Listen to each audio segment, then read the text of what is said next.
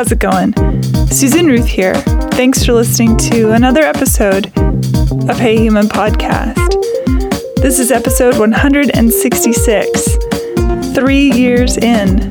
July of 2016 was when I started this podcast, and here we are, 3 years later. I cannot believe it. I feel like the luckiest person in the world. Thank you for listening and for spreading the word and for reviewing the show on iTunes and for doing all this stuff. It's grown exponentially, and it's because of you guys. So thank you for that. I'm honored to be able to do this. It's an incredible experience. Somebody asked me the other day if I felt the show had changed me at all. And absolutely, it has.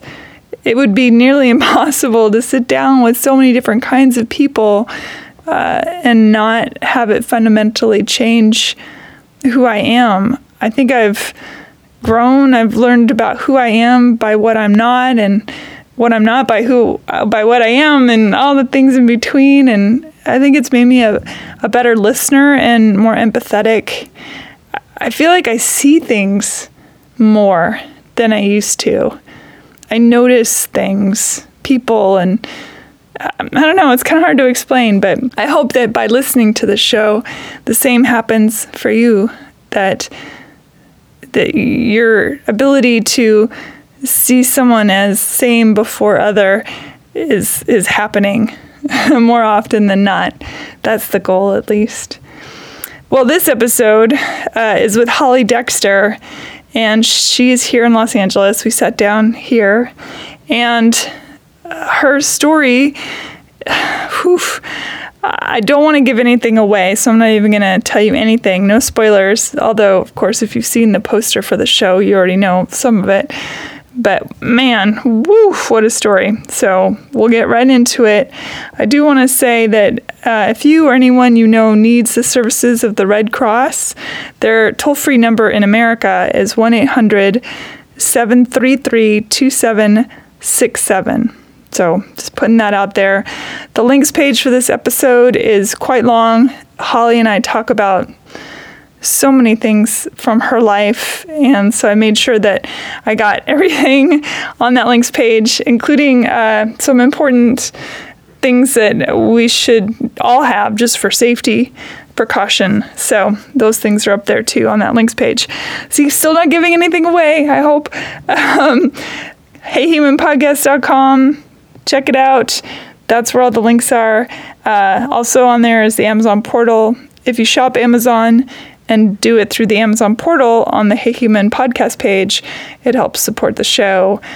And that's great because it's an ad-free podcast, as you know, and every little bit helps. In that portal, every time you make a purchase on Amazon through that portal, it kicks a little bit back to Hey Human, which is cool. Rate and review Hey Human on iTunes. Let me know what you think. You can do stars, you can type out words, you can do stars and words, which is greatly encouraged. Email me, Susan@HeyHumanPodcast.com. One of these days I'm going to do a viewer mail, so that's coming soon to a podcast near you. What else? Social media, Susan Ruthism for my personal social medias. And then the podcasts are Hey Human Podcast. So if you do a search, you will find for sure. What else? I think that's pretty much it. I know I always forget something, but I think that's pretty much. Oh, I know. If you want to check me out, all the other stuff I do, SusanRuth.com. I'm also on iTunes. I have albums. They used to make albums. You can download me, whatever you want to do. That's under Susan Ruth as well on iTunes. So, you got your music, you got your podcast. I do art. I do all sorts of things. It's a crazy life, but a good one. And I just started taking improv classes at the world-famous Second City in Los Angeles. I'm doing this intensive class.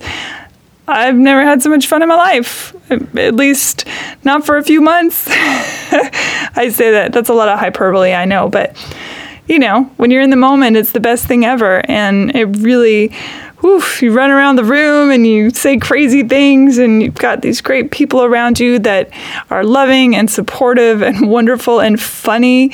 The teachers so far, I've had 2 teachers so far, Tim for the first week, and this week is Rich, and totally different teaching styles, but I appreciate that because you really learn you learn the same thing differently, which I think that's important. So anyway, rambling on about Second City, but if you ever had a bug in your butt and think, I want to try improv, get you to an airport or to a city that has it, and or maybe in your hometown or whatever, but I highly recommend this experience. It's a lot of fun. Okay, and that wasn't even a commercial. No one's paying me. It's just a blast. Enough about all that stuff, and let's get to it. Holly Dexter, extraordinary human being, as I said. Wow. This one, huh? Hold on to your hats. Here we go. Holly Dexter, welcome to Hey Human. Oh, thank you so much for having me. This is great. Yeah, we're here in Los Angeles. It's a beautiful day, as every day seems to be in Los Angeles. It is a beautiful day, and I'm so welcome. Welcome to our fair city. Thank you. The month has flown by. Yeah, I'm so glad you're here. Me too. There's so much to do here. There's a lot to do. We'll talk about it offline, but I have a lot of suggestions for you. Wonderful. I'm the tour guide. When anybody in my family comes into town, I have all the cool places to go. So it's funny because I know I've only just begun to scratch the surface, and I'm already exhausted. There's so much to do. Yeah, I know. I love it. It's such a playground. Totally is. So welcome. You are here because Andy Renfrey suggested I talk with you. And then I looked up your accolades, of which there are many, and got very excited. I love multi-layered people. Yeah, that's one way to describe me. I'm multi-layered. Yeah, author, advocate. Yeah. What else? Your brother. We'll talk about all this stuff. Your own personal stuff. You were a child actress. You're a musician. Yeah. A curator of stories as well, it seems, too. So there's a lot going on in there. Yeah. I feel exhausted listening to that. See, I get invigorated. I'm super excited. Let's start. I don't know the exact timeline of things, so let's just start maybe in childhood, because that one's easy. You were a kid actor. How did that come to be? Yeah, well, so when I was growing up, my uncle, who was like a father to me, he was an animal trainer. And we had wolves in the backyard. He had a lion living in his house for a while. There was an owl that flew around inside the house and would perch on your chair. And I mean, it was just that kind of a, your average childhood. And I lived a lot of time there with him and my cousins came to live with me sometimes. But anyway, he later became an actor, and he was Grizzly Adams, the series Grizzly Adams back in the day, Dan Haggerty. So he was doing a movie, and one of his best friends, who's a screenwriter, was trying to cast for this part in a movie called The Wilderness Family. And he told my uncle, I wrote the character Jenny kind of based on Holly, because he knew me and saw me running around at the house all the time. And he's like, I'm trying to find a girl, that would act like Holly. And so my mom's like, why don't you, he's like, oh, can she act? And my mom, of course she can act. I'd never acted. But so my mom had me go in and audition, and it was like hundreds of girls that looked exactly like me. It was really weird. But I just acted like myself, and I got the part. So because it was written for you. Yeah. So loosely based on a girl like me. Sure. So I did that, which was just an incredible experience. So what is the show? It's called The Adventures of the Wilderness Family. It was a big movie in the 70s. Came out late 70s. And it was the story of this family who escapes from LA. The daughter, who I played, Jenny, gets very, very sick, has horrible asthma, and there's all this smog. So they escape, and they build a cabin in the woods, and they live off the land. And, something a lot of people might be thinking about now, with the way the world is. But anyway, so it's just their adventures of living in the wild, and just the four of them, and, encounters with wild animals, and Was your kinds uncle of stuff. the star then? Or? No, Oh. he was off doing his movie Grizzly Adams, because Oh. Grizzly Adams was a movie first, and then it became a TV series. Okay. So he was off doing his thing, and I was filming mine. We both were in Utah filming on location, but so I got to go see him sometimes on weekends when we weren't shooting. But It must have been a fun childhood to be around all this stuff. that was a fun chapter Yeah. of my childhood for sure. How was growing up with a lion in the house? What was that like? Well, Can't trust those lions. Yeah, well, they got reported, and the lion, Oh. had to be taken away. But I was really little when they had the lion, but I do remember the wolves. And my cousin Tammy, we were the same age, because I used to stay there on weekends and stuff. And we woke up one morning, and she said, "Oh my God, Dad brought the wolves home from Canada," because they had just gone to do a movie. And he had just picked the wolves up from the airport, like you do when you pick your wolf up from the airport. I mean, sure. Every wolf I know gets to fly first class, which I Right, find I know. extraordinarily unfair. But So my cousin Tammy was so excited to see Aquila, her favorite wolf. And so my cousin Tracy and Tammy were at the back window. It was early morning. Like, oh my God, the wolves are back. So Tammy runs out the door. We were about, probably about 7 years old. Runs out the door, runs up to Aquila. It wasn't Aquila.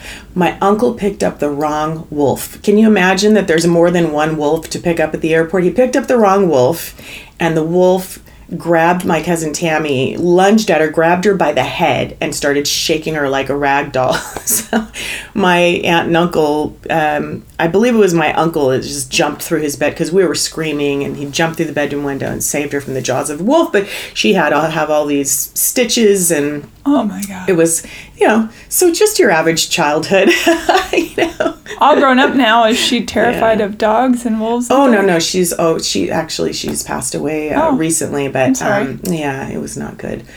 But she, she loved animals, loved animals. She grew up with them her whole life. That was just, it was just a fluke. It's, you pick up the wrong wolf. Aquila was in the bathroom washing her hands, or she came out, her paws. Yeah, that was it. So she's like, hey, where's my ride? Right, exactly. She hadn't been wearing the sunglasses, he would have recognized her. Exactly. Wow, that's extraordinary. Yeah. Holy cow. So how long were you on that show?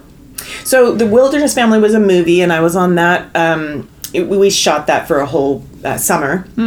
I was 11 when we did that. And then after that, I did a couple cable shows, and then I was on General Hospital for a while when I was like 14 or 15. I think it was 14 or 15, and I played a pregnant teen.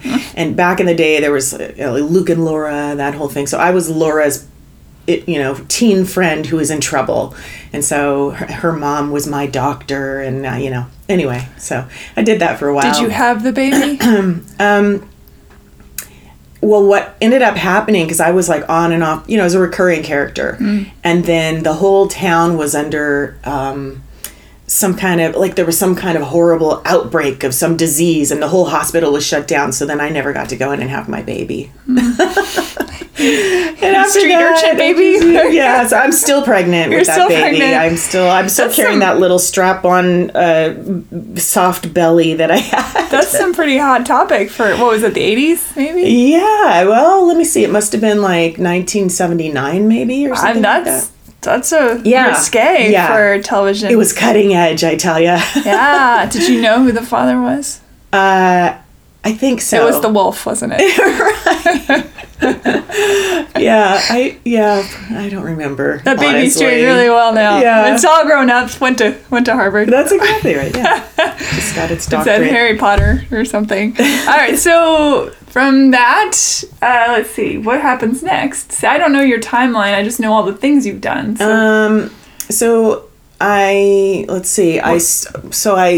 When my kids were little, I didn't want to work a regular job anymore. So I quit acting. I just didn't like it.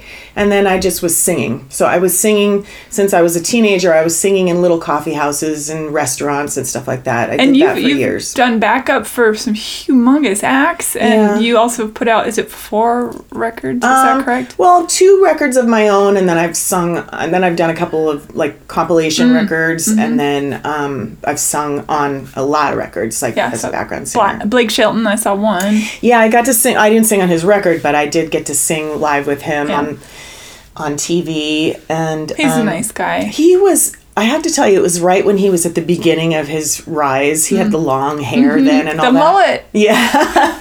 And it was like his first big hit. And I had never heard of him, but I got a call. Can you be at the TV station tomorrow to sing with this guy? Here's the song, learn it. And he was just so like, oh, so nice to meet you, ma'am. And yes, ma'am. And because I was, oh, do you want us to wear all black? Do you want us to stand here? Okay, ma'am. He was just so cute. And now he's like huge, Humongous. you know. But he's so, and speaking of huge, he's like 6'4", by the way. Yeah, He's very tall. really tall. Handsome feller. So handsome. And just, he was so lovely. Yeah. I don't know what fame has done to corrupt him by now, but I think he's sweet. still a good. Yeah. He's still a good He person. seemed like he was made up of good stuff. Like he was raised well, you know, very Yeah. nice manners. And he also, I think, brought his own goodness to the table. So Yeah, it's nice exactly. when it's like Reba. Reba is the nicest human being, and I feel like some people just they navigate this crazy fame fortune curse. Yeah. Well, some don't. Well, I think I heard Oprah say once that fame will just, whatever you are, fame will magnify it. So whatever you came, It's like being drunk. Yeah. If you came to the party as a jerk, you're going to get famous and rich and be a giant jerk. Or if you came with a good heart, and you're going to... Fame is a have giant gypsy good heart. elixir, I Yeah. think. Yeah. You know, it does the Exactly. same sort of. There was Oprah Winfrey told a story on a podcast I listened to, or maybe it was retold through Elizabeth Gilbert. I can't remember exactly now, but she said she was walking her dogs in the morning, and didn't have the face on, didn't have the hair on, or whatever, just normal person walking, sweats outfit, and passed a homeless man on a bench, and the man said, lady, you look a lot like Oprah Winfrey. And she laughed and she said, I am Oprah Winfrey. And he said, Yeah. you're no Oprah Winfrey, which she said she delighted in. I think that's such a funny story. it's funny. And it speaks a lot to fame, right? Who we really are versus the masks that we have to wear to be whatever the things. And not just in entertainment, I think, in general. The masks we wear to be whatever. Sitting at the Thanksgiving table with Uncle Bob, who's driving us insane, to... our dry cleaner, to whatever. You're right. Exactly. You have an Uncle Bob too. I think everyone in the world has an Uncle Bob. Uncle Bob just for show. His name is actually Gene, but Bob just rolls off the tongue. I don't know why it's always Bob for me. Uncle Bob. When did your brother was shot? Yes. And survived. Yeah. And he was shot in the head? Yeah, he was. What happened? So there was a boy that we grew up with down the street. So I was 14 when it happened. My little brother was 7 when he was shot. The boy was 13. We had grown up with him our whole lives on the neighborhood, and we all knew that he had really terrible parents that were abusive to him. And he was just a little off. He was not, he was a strange kid.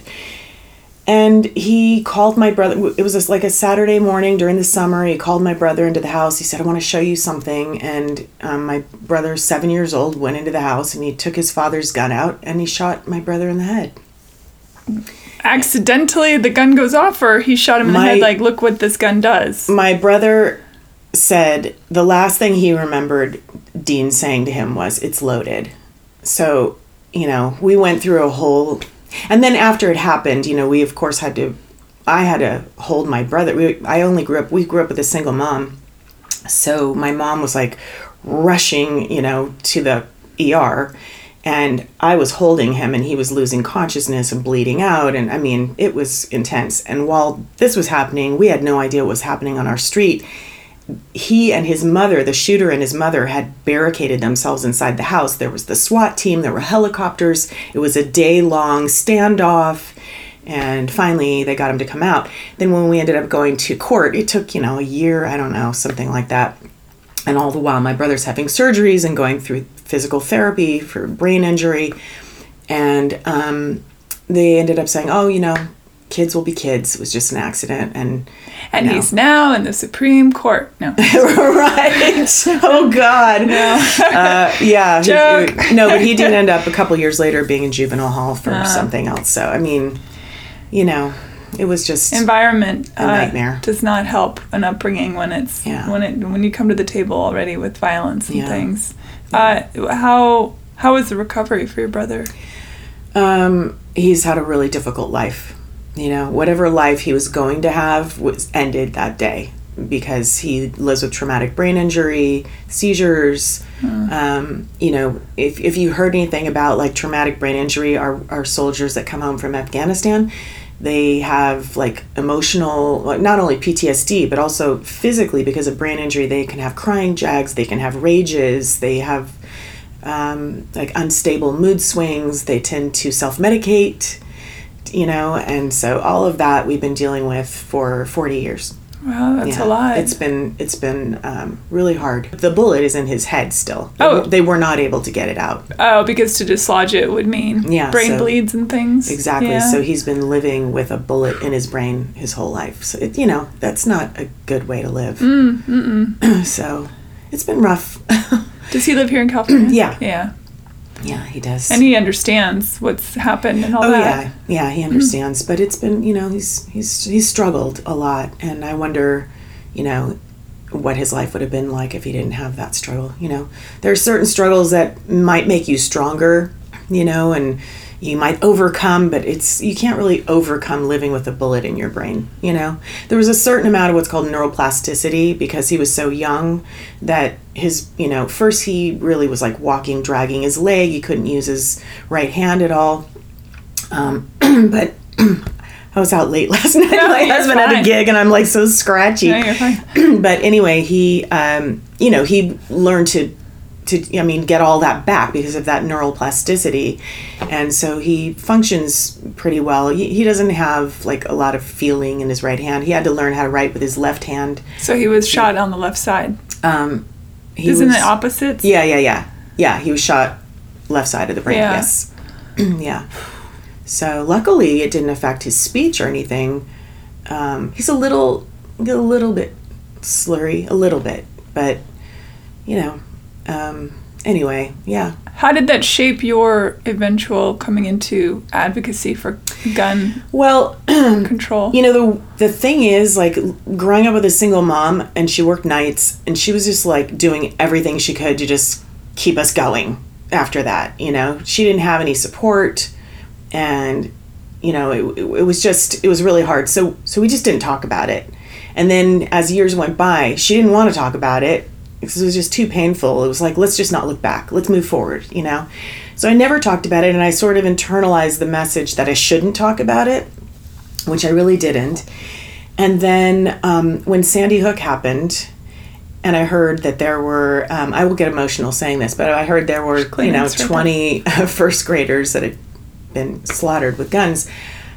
I just was flashing on my brother, who was a first grader, missing his 2 front teeth, bleeding, blood dripping off his eyelashes down his face. You know, I mean, just the nightmare of that. Your own PTSD. Yeah, and I know what a child who's been shot looks like because I've held that child in my arms, and I just said, that's it. Like, I have to do something, and I have to talk about it. And so for the first time, I wrote a whole essay about it, and it ended up getting picked up and kind of went viral. And I mean, I had people like reaching out to me saying, I've known you for 20 years. I didn't know this had happened to you. Like, I didn't even know. And I said, well, you know, I don't bring it up at cocktail parties. It's not appropriate at play dates. You know, like, it's just, you know, it's a hard, and part of me was like, I didn't want to hurt anyone's feelings by telling them my horrible story because I just knew it would upset people to hear it, you know? So I just didn't really talk about it for a long time. Now I talk about it constantly. I testify in front of legislature, and I write about it, and I go out and I give speeches at schools and churches and synagogues, and you know, so now I talk about it a lot. So I came out with my story after Sandy Hook, basically. So that launched a whole unexpected turn in my life, and just something I never thought I would be doing. I'd already been writing books then, and so then it was like, oh, you know, hard right turn right now, you know. Mm-hmm. Did you find more backlash or support when you came out with your story? Well, support from all the people that know me and that matter. And then, of course, there's a lot of crazy loons out there that love guns more than people that, you know, I mean, I've been threatened and called names and, you know, whatever. You know, people in, you know, in living in their mother's basements are going to hate, you know. So yeah, they don't even have to live in their mother's basement, unfortunately. Yeah, I know. It is curious to me how little people really truly understand about what owning a gun means, the responsibility of owning a gun, and including safety, right, which is paramount, obviously. Right. And that's what I teach, is safety. Yeah, and I think that there's this rhetoric that by saying, hey, you know what, these kids are getting shot, and this is something to talk about and to help control mentally ill people who get guns and people with history of domestic violence who get guns and all this stuff. Nobody's trying to take away law-abiding citizens' guns. Right. And in fact, that would be a nearly insurmountable task anyway. Oh, completely. Yeah, I mean, first of all, the president doesn't get to make that choice, which I don't know why they always say President so-and-so is for or against. Yeah. And it's like, so? It doesn't matter. It doesn't matter. I mean, if you wanted to change the Second Amendment, you would have to have 2/3 of Congress would have to vote on it, and then 3/4 of the states would have to ratify it. I don't see that happening in my lifetime. That's A. B, let's say we did make that happen. Who's going to confiscate the guns? Like our underfunded police department, our overstretched military? Like, who's going to do it? President Obama himself, Hillary Clinton herself is going to go. A bunch of angry moms are going to come to your house with T-shirts on and be like, give me your guns. Like, you know what I mean? It's so silly. It worked in other countries, but other countries are smaller, less people. And had way less guns, way less. We have more guns than people in this country. Yes, it is. So. Yeah. It's an interesting thing. Do you ever go shooting guns? I'm curious. I don't, but I did as a child. Yeah. My mom had a boyfriend that I didn't care for a while, and he was a gun enthusiast, and he taught us how to shoot. And so I do know how to shoot guns. I learned. And it's a good skill for the coming apocalypse. Oh, God. Yeah, so I do know how, but I just think I'm focused on, let's look at education. Let's look at creating peace in our communities. Let's look at how we communicate with each other, educating our youth about, the risk versus benefits of guns and what they do. I think eventually we're going to have to see some autopsy pictures. People are going to have to see what guns do, maybe, Yeah, you bring up a good point. I think a lot of people who have guns, all they have to go by is theory. They're theoretical in their gun ownership. Yeah. When you own a gun, you have to understand that just like when you own a car. When you own a car, when you have a pool, you have to understand that you should have a gate so children don't get into it and drown. They're just certain things. It's just, if you have a gun, that's fine. I mean, my husband has all this family in Kansas, and they have hunting properties, and that's fine, But not only here in LA, especially, do you want to keep your gun in a safe because you don't want a child getting a hold of it, an impulsive teen. Like 2/3 of school shooters got their guns from the home. You don't want... Hormones are a bitch, yo. Hormones are a bitch, and a lot of... And suicide is on the rise with teens. Sure. And so you don't want a sad teenager to get a hold of your gun. Who doesn't have forethought? I mean, that's the thing, right. And not even many adults have the capacity to see past whatever they're in the moment. Yeah. Yeah, exactly. If your whole life is in that moment. Right. And that's, their brains aren't developed yet to understand consequences. That part of their brain that really understands the outcome of a decision. It's not developed yet. So anyway, you want to keep your guns in a safe. And also because in LA, guns are harder to get. And so the way they get crime guns, most of the crime guns in LA are stolen. From people's homes. They will break into your home, and they will not care about your computer or your jewelry. They're looking for guns. So, and they especially target, we have a couple of police officers on our board of directors. I'm on the board of directors for Women Against Gun Violence. And we have some police and sheriffs on our board. And they said the houses that have like the Gadsden flag or a POW flag or, anything military related or, warning, gun owner, that don't trespass, like anything like that, those houses get hit the most because it's like saying, I have a gun. So they're like, yay, thank you. We're going to break in there first, Yeah. So anyway, guns. Yeah, guns. How did you meet your husband? Oh gosh. Did you ever hear that song? I was working as a waitress. And that's pretty much how I met him. I thought I was working as a waitress at L'Express in Sherman Oaks, which was like the hipster place to hang out in the 80s. And he used to come in there after gigs because it was a French cafe, but it was open till 2 a.m. It was like the hang that everybody would go to after clubs or whatever. And I thought he was somebody else that I had just met like 2 weeks before. And I was like, oh, hey, hi, how are you doing? You know? So he's like, man, this chick is friendly. Right. Then he's like, yeah. And I said, I know you. I'm Mitzi's friend. Remember, we went to such and such last week. I met you when we were with da-da-da-da. You know, and he was like, nope. I'm sorry. I was in Australia last week. And so I was just like beet red and totally embarrassed. Sorry, bye. Just walked away. It's a great pickup idea. Yeah. I hope you're all taking notes, listeners.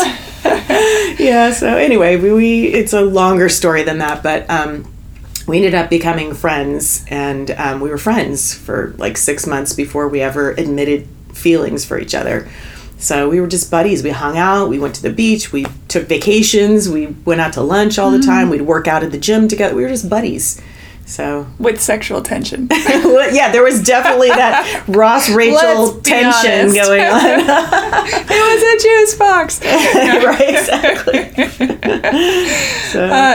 So he's a professional musician, obviously. Yes, he is. And singer, guitar. What does he do? Well, he's mostly a guitar player and keyboard player. So I was at his gig last night. He played last night.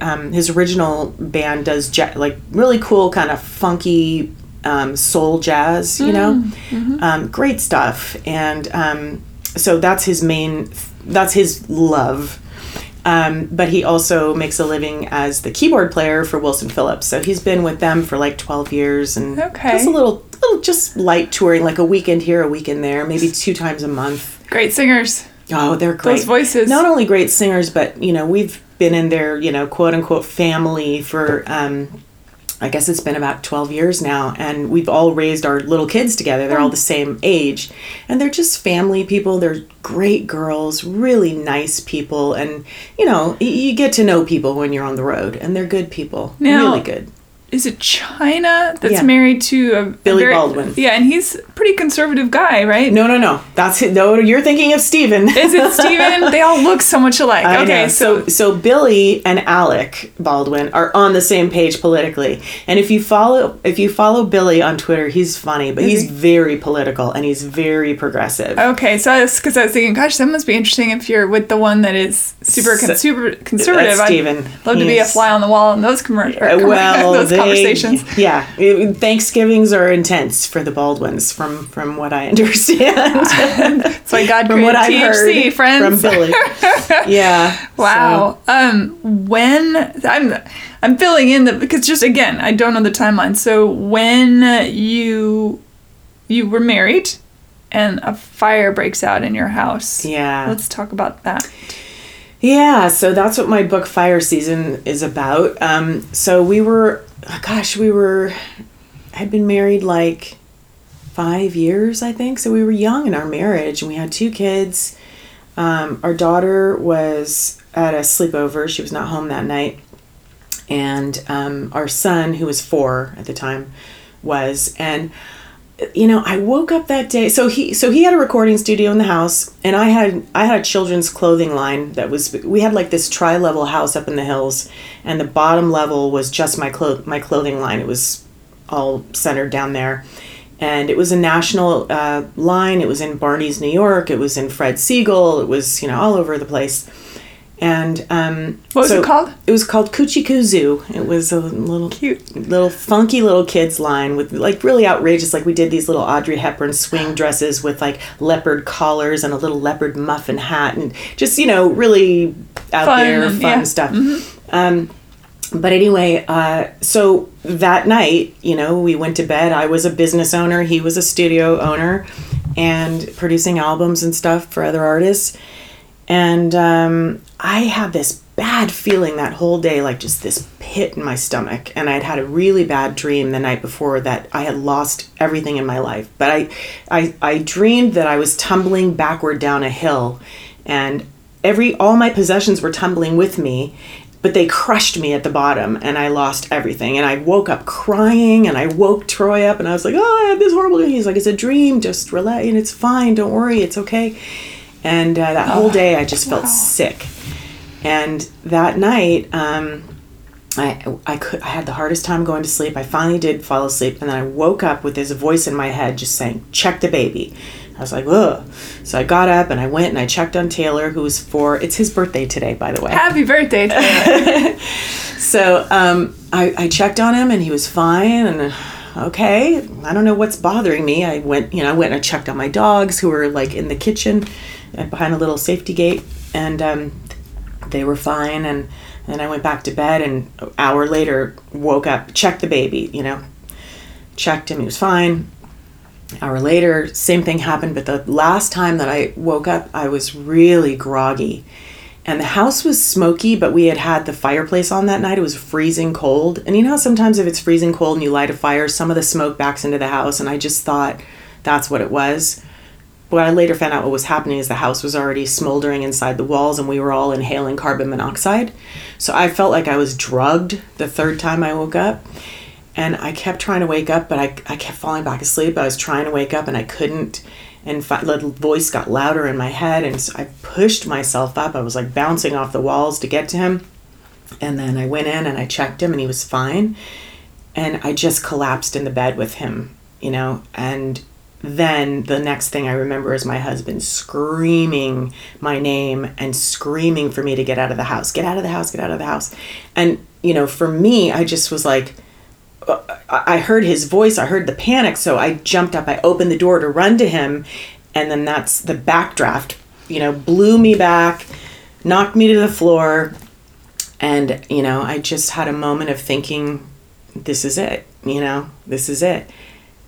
And and it was really like in the movies, like that moment where time slows down, and I'm just like staring at the ceiling, and I'm like, wow, this is so weird. Am I going to die? I thought I'd live long. Like I'm having these thoughts, And then I looked over and I saw my son laying there, my 4-year-old, and his arm is just like limp over the edge of the bed. And I don't even remember, but next thing I remember, I'm like kicking the window out. I've got him in my arms. The mom adrenaline. Thing. Yeah. People are like, oh, so you were so smart to think, I was like, I think what? Like, I don't survival. Even, so, yeah, so then it was a second story window and there was concrete below, and the firemen weren't there yet. Fire people. No, the firemen didn't get there for 20 minutes. They couldn't find our house because we were like way up on this windy, kind of like where you are now. So but I think they have better GPS now than I'll get an extinguisher tomorrow. Yeah, please get your carbon monoxide. I have those. I have one. Yeah. I tell everybody, get your carbon monoxide detectors, because we had smoke alarms, but by the time I heard them, it was too late. Yeah, big fan of the carbon monoxide alarm. Mm-hmm. Yeah, so I ended up knowing I was going to have to drop my 4-year-old son out of a 2-story window onto concrete, and I couldn't hold him because my weight would have crushed him if I jumped holding him, and I was going to have to I was holding him by his fingertips out the window. Is he conscious at this point? He woke up then. He was conscious, but not making a sound, because I think he was really groggy. And at this point, literally the backs of my legs are blistering, and I'm holding him down. So there's active fire behind you. Room. Yeah. Yeah. And my ear was already like charred. Like if you've ever left a hot dog on the grill too long, that's what my ear looked like. And I had burns on my back and my legs. And I'm holding, and I'm like, I have seconds here, and I couldn't breathe, because when I opened the window, all the smoke and the fire was attracted to the oxygen, so it was coming toward me, and the smoke was taking all your oxygen. Taking all the oxygen. Yeah. So I knew I had seconds, and I knew I was going to have to drop him, and I was screaming for my husband, and I heard my husband say he was going to jump from his window, because we couldn't get to each other because our hallways were on fire, which thank God. Dogs going insane at this point? They were gone. They already passed. From the carbon monoxide. No, that's at least mercy. Yeah. Horrible. That was the hardest thing to get over, honestly. That was the hardest part. So then I heard my husband jump, and I heard his body hit the concrete, and I kept screaming his name, and he didn't answer.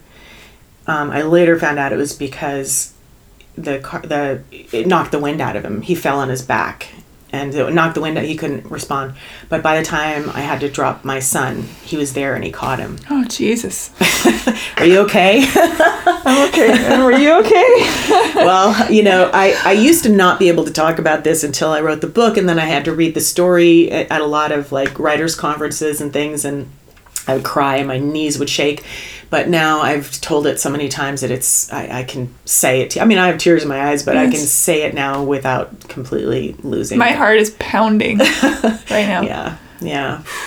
It was intense. It was the most intense moment of my life. I mean, the moment of like, am I going to have to drop the most counterintuitive thing in the world, drop my child onto concrete out of a burning building, you know, like. So do you remember your leaping from the window? Yeah, then after Troy screamed, "I got him," and I heard him, and then I couldn't see because the black smoke was just coming all around me out the window. I couldn't see anything, and I lowered myself out and let go, and I do remember like the thwack, you know, the hit, my bones hitting like my hip, which has been, and I broke my tailbone, and I was severely bruised, but alive. And, you know, I've had some chiropractic issues over the years, but, you know, I couldn't believe when my husband helped me up after I was in shock, so I didn't feel the pain of what I had done. And he pulled me to my feet, and we just kind of looked at each other like, what the hell is happening? And, oh my God, are we alive? Like, you know, it was just like this moment of looking at each other like, what? And then the windows started blowing out because like the gas and, you know, gas lines and everything. Oh, sure. So, yeah, so we just ran, you know, and, you know, then neighbors started coming out with their little garden hoses, and then they're looking at it. They're like, oh, this isn't going to do anything. You know, it was an inferno, 3 stories tall. So, how long till the fire department? It took them 20 minutes to get to us, and by the time they got there, everything was gone. And we tried to get back in to try to get the animals, but they were downstairs. We were upstairs. By the time we jumped out, the downstairs was just completely engulfed. What started the fire? Well, they said it was wiring inside the walls. Like the lights went out in the living room, and we went to reset what's it called? Breaker. The breaker. And it kind of made a zzz sound. And so I just said to Troy, like, leave it. Let's just leave it off. We'll call an electrician in the morning. I don't know what's going on. You know, something happened in that moment, but how could we have known, you know? So I was like, wow, that was weird. Just don't touch it. Just leave it, you know, thinking we were fine. And somehow, this is what they think. They think, because we had like arson investigators come to see us in the hospital and asking us all these questions. Do you have any enemies? Would anybody want to burn your house? I was like, God, I hope not. But what they later determined was that like a spark had flown inside the wall, landed on a beam, and just smoldered for hours and hours and hours. And so they said, you went to bed in a burning house, but you didn't. Your house was on fire when you went to bed, and you just didn't know it. Oh, fuck. The metaphor, as a songwriter, right now I'm like, there's about 8,000 songs I want to write in this second. Good, take it. Go with it. Use this as your writing prompt for the day. But just the metaphor of that is what is it like to see everything you own vanish like that, other than the corpus of you and, you know, the family? Well, in that moment, I was hysterical. And I was so much in shock and so hysterical that I kept freaking out about my daughter. And my husband kept grabbing my shoulders and shaking me. She's not there. She's not in there. I'm like, where's Christy? You know, I was crazy. But mostly I was freaking out about once I realized my daughter wasn't in there, I was just freaking out about the animals. I was just freaking out about that. I wasn't even thinking about, you know, my business or my sofa, you know, my paintings, the masters of our first album we had just spent 2 years working on, you know, like I didn't even think about that. I was just worried about the animals. But then, you know, the next day, the hospital, you know, they said, okay, well, you know, they had us all patched up. They had Troy on crutches. They said your carbon monoxide levels, our son had carbon monoxide poisoning too. They said your levels are good. You know, you can go home. We were like, what? What does that even mean anymore? We have these hospital gowns. Like, we don't have car keys. We don't have a license. We don't have shoes. We don't have a toothbrush. Like, we had nothing. And so we were just, what do you do? What do we do? And we realized at that moment we were homeless and jobless. And the day before we had, we were two entrepreneurs with a great place and two kids and just living the dream, And the next day we were homeless and jobless. And that was it. And so it was like we had this blank slate in front of us. It's like, what do we do first, And we just had to figure that shit out because we didn't know anybody who had been through that. And it was before all these horrible fire seasons we're having now. Welcome to California. You'll see soon, I'm sure, sadly. I didn't know anyone who had been through losing anything in a fire. And I kept asking people, does anyone know anyone? Because I don't know what to do first. I don't know how to get a birth certificate. I couldn't get into my bank account. I didn't have any ID. I didn't know how to reestablish ourselves in the system and get birth certificates and social security cards and driver's licenses and just, all that stuff. We didn't have anything. We were a blank slate. Was there support around you to help? I will say my mom stepped up and let us live. The four of us were living in her guest room for a couple months, 3 months, which was awkward because my mom and I have struggled, and we do better when we have some distance between us. But we needed someplace to live after we got out of the hospital. So, and then, support. Oh my God, the music industry. I mean, so we didn't have insurance. I don't know if I mentioned that. We didn't have fire insurance. In fact, I had just applied for fire insurance, but I had to send in the first payment and I was waiting for some money to come in to send it in. So when the house burned down, my fire insurance application burned with it. So nothing was insured.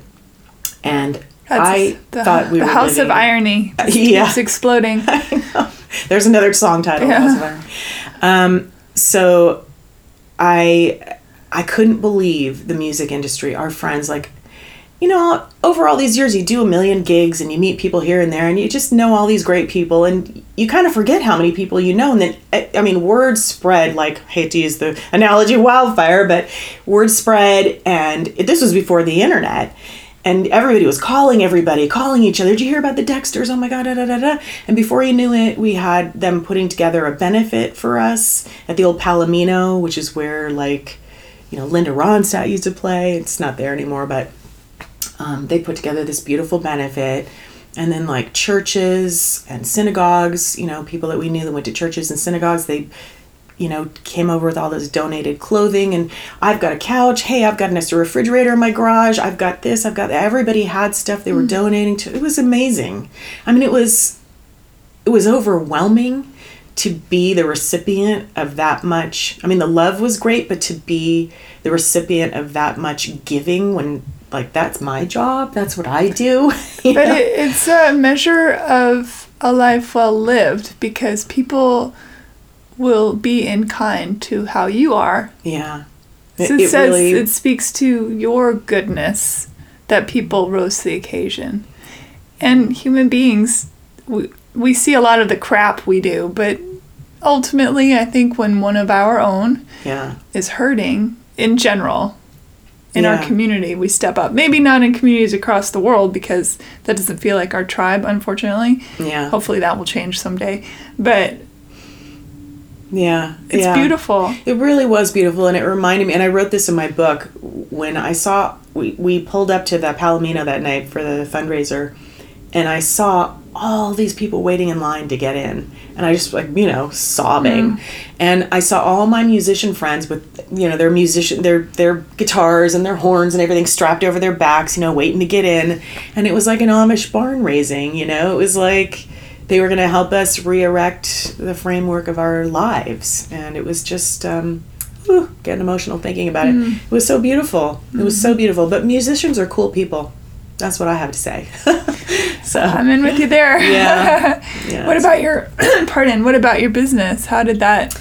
It was a goner. It's a goner. Yeah, my computers, my records, all of our patterns, just everything. And we were already in debt because that was the same year as the 1994 earthquake in California. And so when the earthquake hit, that we couldn't ship anything because the freeways had crumbled and all this, and all of our accounts on the East Coast, they were like, if it's late, we're gonna have to cancel, and sorry about your earthquake, but So, I mean, we didn't even have water lines. Like, water mains had broken, freeways crumbled, UPS wasn't working. And so we lost a lot of money that year. And so we had to take out a loan to bounce back from the earthquake, and then we had the fire. So an earthquake and a fire in 1 year. An uninsured fire. Uninsured fire, my fault for not, sending that stuff in sooner. But because, like I said, we were broke and we were trying to borrow money so I could even send in the insurance. I wouldn't use the word fault. It's just the circumstance. Yeah, it was the circumstance. But, make sure if you're renting, folks, get renter's insurance. Yeah, I'm renting here. So. Get renter's insurance. My housemate / landlord, she lost everything in the Malibu fires. Her house burned to the ground. Okay. So she knows. Yeah, and my friends in Tennessee, the Currys, their house burned to the ground, and Smith is in the music industry, and we all rallied, and they rebuilt their home that way. So it does... Yeah. People will show up. Yeah. How does when I was in the floods in Nashville, mm-hmm. and as the city was trying to rebuild, and those of us that could went around to help, deliver water or whatever to the people that are, pulling everything they've ever owned out of their destroyed house. That's all that's left is the beams and things in a flood. And what I noticed most of all was it was so weird, the joy. There was this joy of my family's alive, for those who didn't lose human beings. Yeah. Not a lot of humans died in that, thank God. Yeah. But certainly possession devastation. But there was this sense of joy. My family is alive. Yeah. This is just stuff. And there is that reset button, which people joke about all the time, right? Oh, if only I could just reset my life. And how did that affect you in terms of the reset button? Yeah. I mean, it's funny because there is almost like this temporary euphoria. And I did feel that, especially, all my friends coming together and everyone coming to help me. And people that I was like, I didn't know you cared that much. Just everywhere people were coming to help, and it was incredible. It was beautiful, and the Red Cross was amazing, by the way. But then we would cry ourselves to sleep every night, not over the stuff, but over our pets. And the fact that we didn't know how we were going to make a living. We were scared because we had 2 little kids. It would have been different if we hadn't had kids, but we were really scared because we had 2 kids to support. We didn't have a place to live. We didn't have jobs. But people just came to the rescue, and the Red Cross bought Troy a new guitar and an amp so that he could start doing gigs right away, which he did. We had friends that booked these big corporate events. They called us right away. Oh, we heard we're going to book you on every weekend, every gig we've got, so we were like, we just started working like workhorses every weekend. So we had that because the Red Cross got him the instruments to work, and I had my instrument, which was my voice, luckily. How did your marriage... Excuse me. I know both of us are like... yeah, goodness. I don't know what that's about. Excuse me. How did your marriage throughout this? Did it maintain the stability, or No, it was tough. We almost didn't make it. So it was a couple of really rough years. And for, not to assign gender roles here, but like for a man, it was really, really hard on his self-esteem to not be able to provide for his family, to feel like he needed to accept charity from others. It was harder for him even than it was for me. And it really took a toll on his self-esteem. And so he got really depressed. And I, because of all my unexamined baggage from my own childhood, the shooting and other things that had happened, it's like, when something like that happened, like a big tragedy, it sort of like breaks open the fault line, and everything else comes up to the surface. Yeah. So I was a hot mess, and I was no fun to be with. And so, and the fire was only the beginning of a period of 4 years of just shit luck. Why? What else? Oh God, it's all in my book. Okay. I could talk to you for hours about it, but it was like one thing after the next, getting ripped off, getting evicted from a house that we'd been paying. We finally found a house, and we were paying lease to own, and had paid $14,000 on the down payment on the house, and the owners had been pocketing the money, and we didn't know, and never paid the mortgage, and we got evicted after, so we lost everything again. Anyways, it was a period of 4 years where so many bad things were happening to us, and that's why I call it my book Fire Season, because it was a season of just, we couldn't stop these bad things from happening. Is your middle name Job or anything? Right? Well, listen, like I have friends who have lost children. I don't have any problems compared to, if I haven't lost one of my loved ones, I consider myself incredibly lucky. Sure. But they were really challenging years that pushed us both to our limits. And there was one point about 4 years after the fire that we were gonna split up, and we almost did. It was really intense. And then we made the decision. I was like, look, I'm miserable with you, and I'm miserable without you. So I'd rather be miserable with you and try to make it better. Sounds like a good deal, yeah. Yeah. So, and we did, and we got therapy, and we worked our stuff out, and now actually in August it'll be our 30-year anniversary. Good for you. Yep. And we do great. Like, we don't even, we never fight anymore. We understand when we get triggered, and we therapy is an exceptional thing to do. I wish it was mandatory for all human beings, because I feel like our country wouldn't be in the mess they're in if everybody went to therapy. But you just, like, some people are so awful, and you just go, who hurt you as a child? Because that's awful. where it always comes. I mean, that's where it comes from generally. Yeah. So, but anyways, we're good now. Thanks for asking. I'm glad. It was tough. It was really tough. And good on you for not, throwing in the towel there. It would have been easy to do. And we live in a culture now, of course, where, the toaster broke, let's get a new toaster. Yeah. Where, our grandparents, the toaster broke, well, let's tinker with it until we fix it. I know. Which is... I miss that. Yeah, that's kind of the... Yeah. That's what therapy is. It's tinkering with the toaster. Oh, trying to fix it. Good metaphor. Yeah. I'm on a roll. Yeah, you are. I like that. Yeah, we just weren't willing to give up, and it was really hard work. It was really hard work. And it wasn't like, I'm going to stay with you until you work your stuff out. It was like, I'm going to work my stuff out to be better for you. We each said that, and we each did our hard work. And when we were happier with ourselves, we got along a lot better. Amen, sister. Amen. It always starts with us. Mm-hmm. For sure. Yeah. Oof, man, that's astounding. I use the word extraordinary a lot. We can make it a drinking game in this episode. But what a human being is capable of enduring is just mind-boggling. Yeah, it's true. There are people all over the world enduring a lot. A lot. Yeah. How did your book, Dancing at the Shame Prom, I love the title. Yeah, that's a good, fun title, isn't it?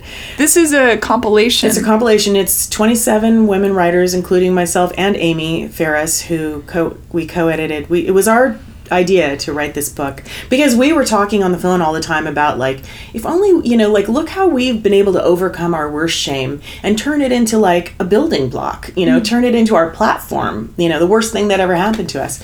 And, if only everyone could do that. And so we were just thinking about all the, like, extraordinary women that we knew that had done that. And so we were like, let's write a book, let's do this. So there are singers and artists and activists and writers and just all different kinds of women that are telling their story, feminists, telling their stories of how they took the worst thing that ever happened to them and turned it into a strength, Mm-hmm. So it was an incredible project, and I think the whole, like, prom thing that we came which has its own shame. Yeah, well, that's what we were thinking about. It's like, who didn't come home the next day from their prom feeling either completely disappointed or ashamed, or it's never... I didn't go to prom. I was not asked, so I ate ice cream and watched TV. Well, that was me at homecoming, so... but, it's like, who... it's like you always think about, one day I'm going to go to the prom, and this is what my dress is going to look like, and it's going to be this kind of an evening. It's the mythology of childhood, sure. Yeah, we get so many lovely mythologies that we're supposed to live up to that are fallacy. Totally. And so that was a metaphor for life. You know, it's like how we think, oh, how your life's going to turn out. And then here's how it actually turns out. And then what do you do with that, you know? So that's kind of what the title is about. But it's all women. It's all women. Yeah, we felt bad. We felt like we should have done a second edition, but with men's stories. But this was published through a feminist press, Seal Press, so it was all women. Sure. Because, you know, women's voices haven't had equal footing. Historically? Yeah. So I think we're getting a little bit of a toe in the water there. Yeah, we are now. Maybe 2 toes. But this is what, this came out 2012, so it's, you know. Although I think I would be interested in reading a book about shame from the male perspective, because I think it is the unspoken, you know, stepchild kept in the closet under the stairs, you know, below the basement. Yeah, I agree. And this is part of the problem. It's like what you said. Nobody would talk about your brother being shot. Yeah. Nobody talks about shame. Nobody talks about fear or doubt because they're considered weaknesses. Exactly. And yet, if I walked into a room of 100 people and asked every single man and woman in the room and child, what is something you feel shame about? There'd be an answer. Yeah, but they probably wouldn't tell you. But they probably wouldn't. They would have have something. But in my scenario, they're very open. Yeah, in your scenario. But you know, I'm just saying that we all carry. Yeah. Of course. The mantle of shame, whether it's self-inflicted, given to us by a parent religion or a family or religion or or the television or the magazines we read. Exactly, yeah. My God, it's a bombardment. Yeah, it's ridiculous. My car, as I joke, here I am in LA. I have a Scion. It's a toaster, speaking of toasters. But it's a workhorse. It's paid for. It carries my artwork. You know, it's great. But, you know, I go to some of the parties here, and everyone's driving Jaguars and BMWs and Audis and really, really nice cars that they're leasing for gobs and gobs of money. Yes. And I have to check myself because the shame monster, you know, peeks into the window while I'm happily sitting there enjoying my experience and says, "Psst, Scion? Really? Really?" Yeah. You know. It's everywhere. Oh, I know. You have a book you're working on, Better Off Without You. Is it coming out? It's about to come out? So my agent's been pitching it for the last 2 months, and it's a really, it's a nerve-wracking ride. Just it's waiting. Fiction. Yeah, it's my first novel. Exciting. Yeah, it is. And it's about a woman. It starts on 9/11. She's a Wall Street, mogul, basically. And her life is a hot mess. I mean, she's on the verge of like checking out. I mean, it's bad. Things are bad for her. And because of all this stuff that's going on, she misses her train into work that morning, and that's the morning that the planes hit the building. And so she runs toward the building. She tries to get to her friends, and she can't get through. And then the buildings crumble, and she's badly injured. And then as she's going over the Brooklyn Bridge with all of the people soaked in white ash, and she keeps trying her cell phone. I don't know if you remember, but back then nobody could get cell phone signal because everyone was trying to use their cell phone. So nobody could get through. And she keeps trying to get through to tell her husband she's alive, tell somebody she's alive, and she can't. And then she finally realizes, everyone thinks I'm dead. So maybe I'm just dead. And she just chucks her cell phone off the Brooklyn Bridge, and she gets on a Greyhound bus and heads to Canada. And it's like everything that happens once she's in this new place. And basically it's anywhere you go, there you are. So you take your stuff with you, and she has to confront a lot of stuff. She meets all these new characters. She tries on this new life, and she has to figure out what to do with the mess she's made. Sounds like a good book. It's sounds like a good movie too. It's a really interesting here's to your concept. Option. Well, it was funny because I could never stop thinking about that after 9/11. Like, what if you didn't make it to work that morning, but everyone thought you were dead? What if you wanted everyone to think you were dead? The reset button. Walk away. Nobody would ever know. Just walk away. Like, I always thought, I wonder if any people did that. I mean, we'll never know, right? So I thought, what a perfect way to escape from it. Just was an interesting concept to me. And what would you do? Because I have faced a blank slate in my life. What would you do if you went to another country and just became a different person and just started over and nobody knew you, nobody knew your history or what you were about, and you just decided to become someone new? What would that feel like? What would it look like? So I had a lot of fun exploring that, like, ooh, what if she meets this person, then what would happen? And what if I put her in this situation, what would happen? And it was fun. What do you think you would do if you did that? Oh, I would never do it because I have kids and I'm like... Let's take the kids out. And my husband, who I love so much. I don't know. If I had no attachments to anybody and I started my life over, what an interesting question. I think I would live a quiet life in the woods and be a painter and write books. Yeah. I don't know.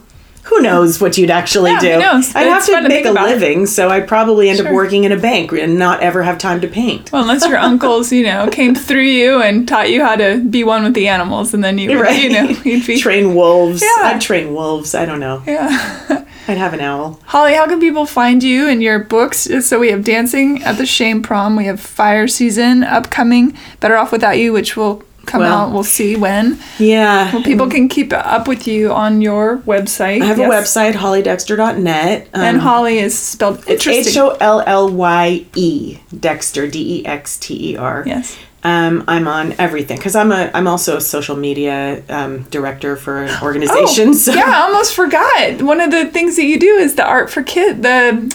Is it Art Soul Kid Art for Kids? Yeah, what is this? I did that for 10 years, and we lost our funding. And that I know. And when the economy collapsed in 2008, we lost our funding. But I worked with teenagers in foster care. A lot of them were on probation or had drug issues, and so we did all kinds of. We did songwriting, we did writing, we did art, we did graffiti art, we made movies, and it was just exploring all forms of self-expression as an alternative to expressing yourself in a negative way that's going to get you put in juvie, Sure. So it was great. We'd worked together for 2 months, and a lot of the kids I'm still in touch with today, and they're all grown up. But yeah, I did that for the better part of a decade, and I'm sorry to hear that it's ended. I did too, because it was probably the best thing I ever did in my life, like work-wise. It really was. It was really a beautiful chapter. It was called Art and Soul. Art and Soul. Yeah. Oh. So yeah, it was. Maybe it'll get revitalized somehow. Yeah, because it sounds like a fantastic idea. It really was. It really was. So yeah, I hope so. Well, I'll put links for your books and all your contacts. I'm on Instagram. I'm on Twitter. I'm on Facebook. All the places. All those places. Google me. All the places we love to hate to love. I know. Holly, thank you. Thank you so much. One more tip to the drink. It was an extraordinary experience talking with you. Thank you. It was extraordinary talking with you. And I just want to say my last thing. Everybody get carbon monoxide detectors, please. Absolutely. I'll put links so that people can get those on Amazon, because I do that. It's an ad-free podcast, so I do at the Amazon portal. But on the links page, there's always books and things and items you can get through Amazon. So get your carbon monoxide tester warning bell things. Yes, please. They're important. Thanks, Holly. Thank you so much. Bye, everybody. Bye-bye. Thanks for listening. Don't forget, rate and review Hey Human on iTunes. Thanks. Bye.